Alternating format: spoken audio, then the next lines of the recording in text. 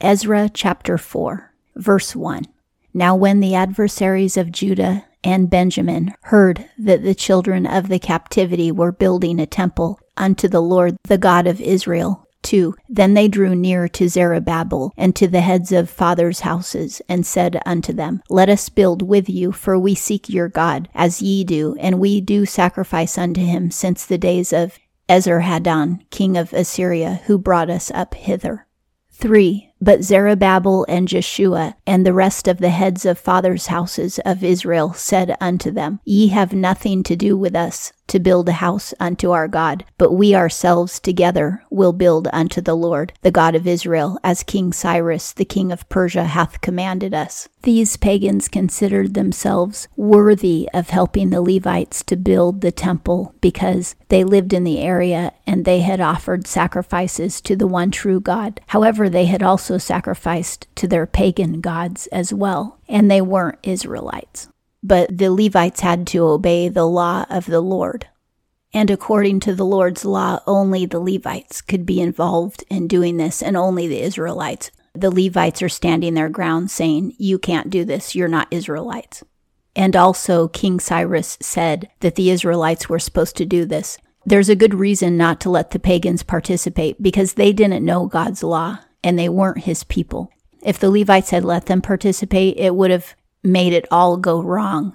Inclusivity is a modern concept that you're supposed to be inclusive with everybody and let everybody join in the party. And that's one of the things that's made the churches so worldly, is because the churches welcome in anyone and everyone, whether they believe or not. And that's why church isn't really a church. It's just a building. There's believers mixed in with non-believers.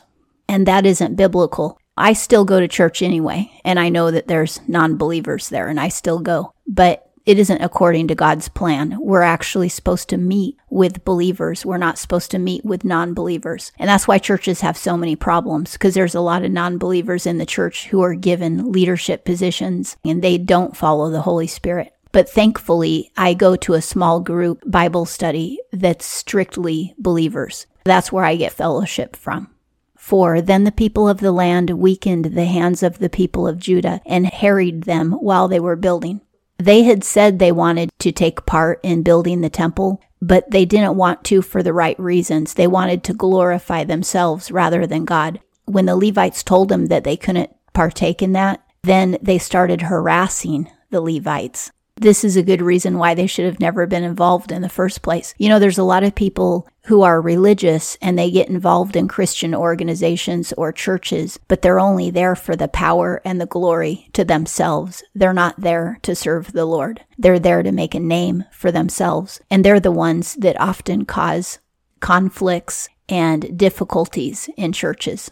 These pagans want to be a part of the party, and they want to control it as well. And they don't understand that what the Levites are doing is for the Lord and not for themselves.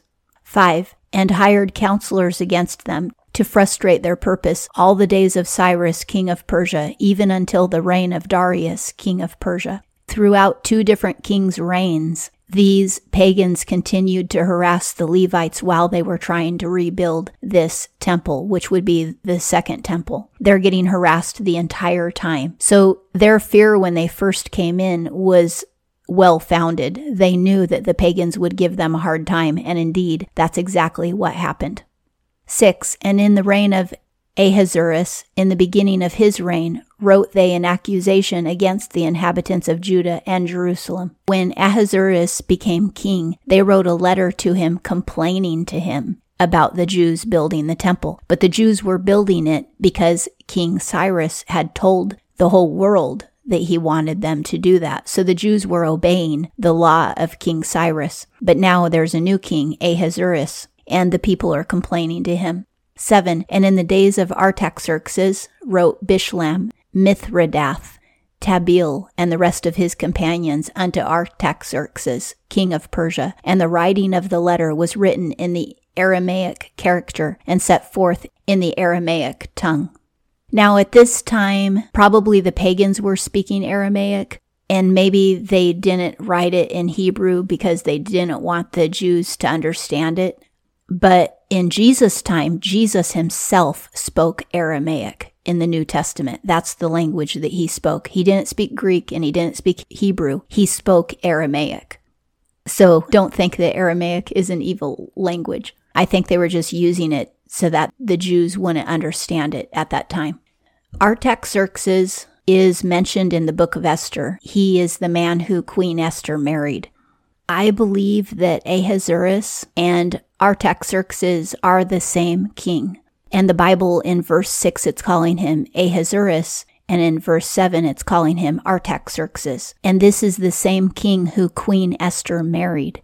And I don't know if this incident happened before he married her or after he married her. Most likely before, because after he married her was when the whole story of Mordecai overcoming Haman takes place, and then the Jews get reestablished in the eyes of Artaxerxes' kingdom. So at this point, people are complaining about the Jews. However, in the book of Esther, he's called Ahasuerus and Xerxes. Now, in this chapter of Ezra, he's called Ahasuerus and Artaxerxes. So Xerxes must be a shorter version of the name Artaxerxes. It's the exact same man. 8. Rehum the commander and Shimshai the scribe wrote a letter against Jerusalem to Artaxerxes the king in this sort. These two men wrote a letter against the Jews who were building the temple. 9. Then wrote Rehum the commander and Shimshai the scribe and the rest of their companions, the Dinites and the Apharasitites, the Tarpelites, the Apharasites, the Archivites, the Babylonians, the Shushanshites, the Dehites, the Elamites. 10. And the rest of the nations whom the great and noble Asenapar brought over and set in the city of Samaria, and the rest that are in the country beyond the river. The letter is addressed from all these people who I just read. Now, the Shushanites are mentioned in the book of Esther as well. The city of Shushan is mentioned several times there. And also, it says Asenapar brought us over to inhabit Samaria. That could be an Aramaic name for Sargon II of Assyria, or it could have something to do with Shalmaneser V.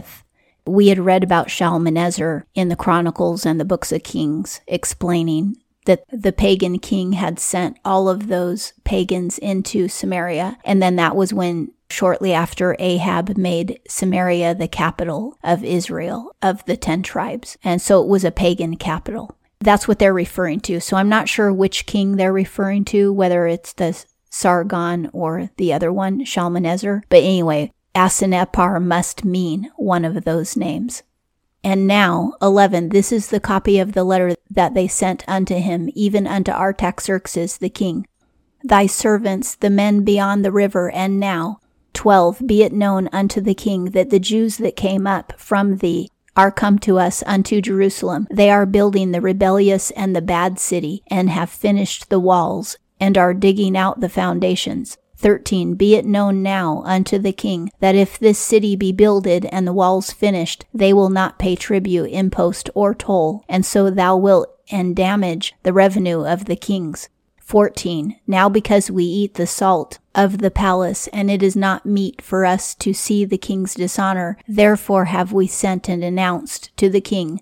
15, that search may be made in the book of the records of thy fathers, so shalt thou find in the book of the records, and know that this city is a rebellious city, and hurtful unto the kings and provinces, and that they have moved sedition within the same of old time, for which cause was this city laid waste. 16, we announce to the king that if this city be builded and walls finished, by this means thou shalt have no portion beyond the river. The pagans think they're really smart because they wrote this letter to the now king of Persia, Artaxerxes, and they've told him, look in the history books and it will tell you that Jerusalem rebelled against Persia, and that's why Jerusalem was destroyed and the Israelites were driven out, and that if you allow them to finish this temple, you'll never get any taxes or any revenue from that temple because it'll all go to their God and it won't go to you. They're trying to stop the project that way. But little do they know that 2 kings before Artaxerxes, King Cyrus, ordered that this be done. When the last king of Judah was alive, Zedekiah, he did rebel against Nebuchadnezzar, and that was why he lost Jerusalem. So Jerusalem fell into Babylonian hands, and then it fell into Persian hands. But he didn't rebel against Persia in a direct way. 17. Then sent the king an answer unto Rehem the commander, and to Shimshai the scribe, and to the rest of their companions that dwell in Samaria, and unto the rest beyond the river. Shimshai is their scribe, which means Shimshai is certainly the one who actually wrote the letter, although he read it to all of his friends and they all agreed that that's what it should say. This is King Artaxerxes talking now. 18. The letter which ye sent unto us hath been plainly read before me. 19. And I decree, and search hath been made, and it is found that this city of old time hath made insurrection against kings, and that rebellion and sedition have been made therein. 20. There have been mighty kings also over Jerusalem, who have ruled over all the country beyond the river, and tribute, impost, and toll was paid unto them. He found, by looking in the history books initially, that the kings of Judah had warred against the pagans, and that the pagans who lived around Israel had paid tribute to the kings of Judah, which we know is true. They paid tribute to David, they paid tribute to Solomon, they paid tribute to, I believe, Josiah, and possibly even Hezekiah. So yeah, that is all true. But he still hasn't discovered that King Cyrus commanded that the temple be rebuilt. Now, when they say over the river, they mean over the Jordan River, west of the Jordan River. That's Israel. 21. Make ye now a decree to cause these men to cease, and that this city be not builded until a decree shall be made by me. Artaxerxes is initially going with what the pagans told him and agreeing with them that the building of the temple should be stopped. This is certainly before he married Queen Esther, because Queen Esther converted his opinion of the Jews into a positive opinion after she married him. 22. And take heed that ye be not slack herein. Why should danger grow to the hurt of the kings? Artaxerxes is telling the pagans around Jerusalem, be quick to stop them from building the temple. I don't want to get any injury from them, meaning I don't want to lose revenue or have any insurrections. 23. Then when the copy of King Artaxerxes' letter was read before Rehem and Shimshai the scribe and their companions, they went in haste to Jerusalem unto the Jews, and made them to cease by force and power.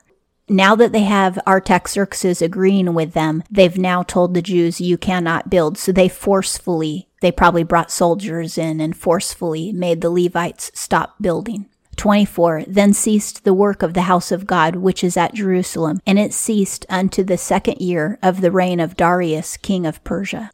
This is saying that they had to halt the building of the temple until the 2nd year of the reign of the new king who followed after Artaxerxes.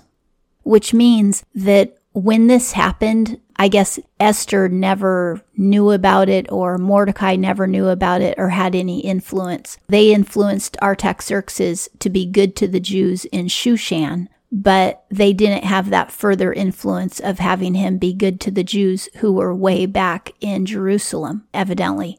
And now King Darius is reigning in Persia, and the building project is still not moving forward. And that concludes Ezra chapter 4.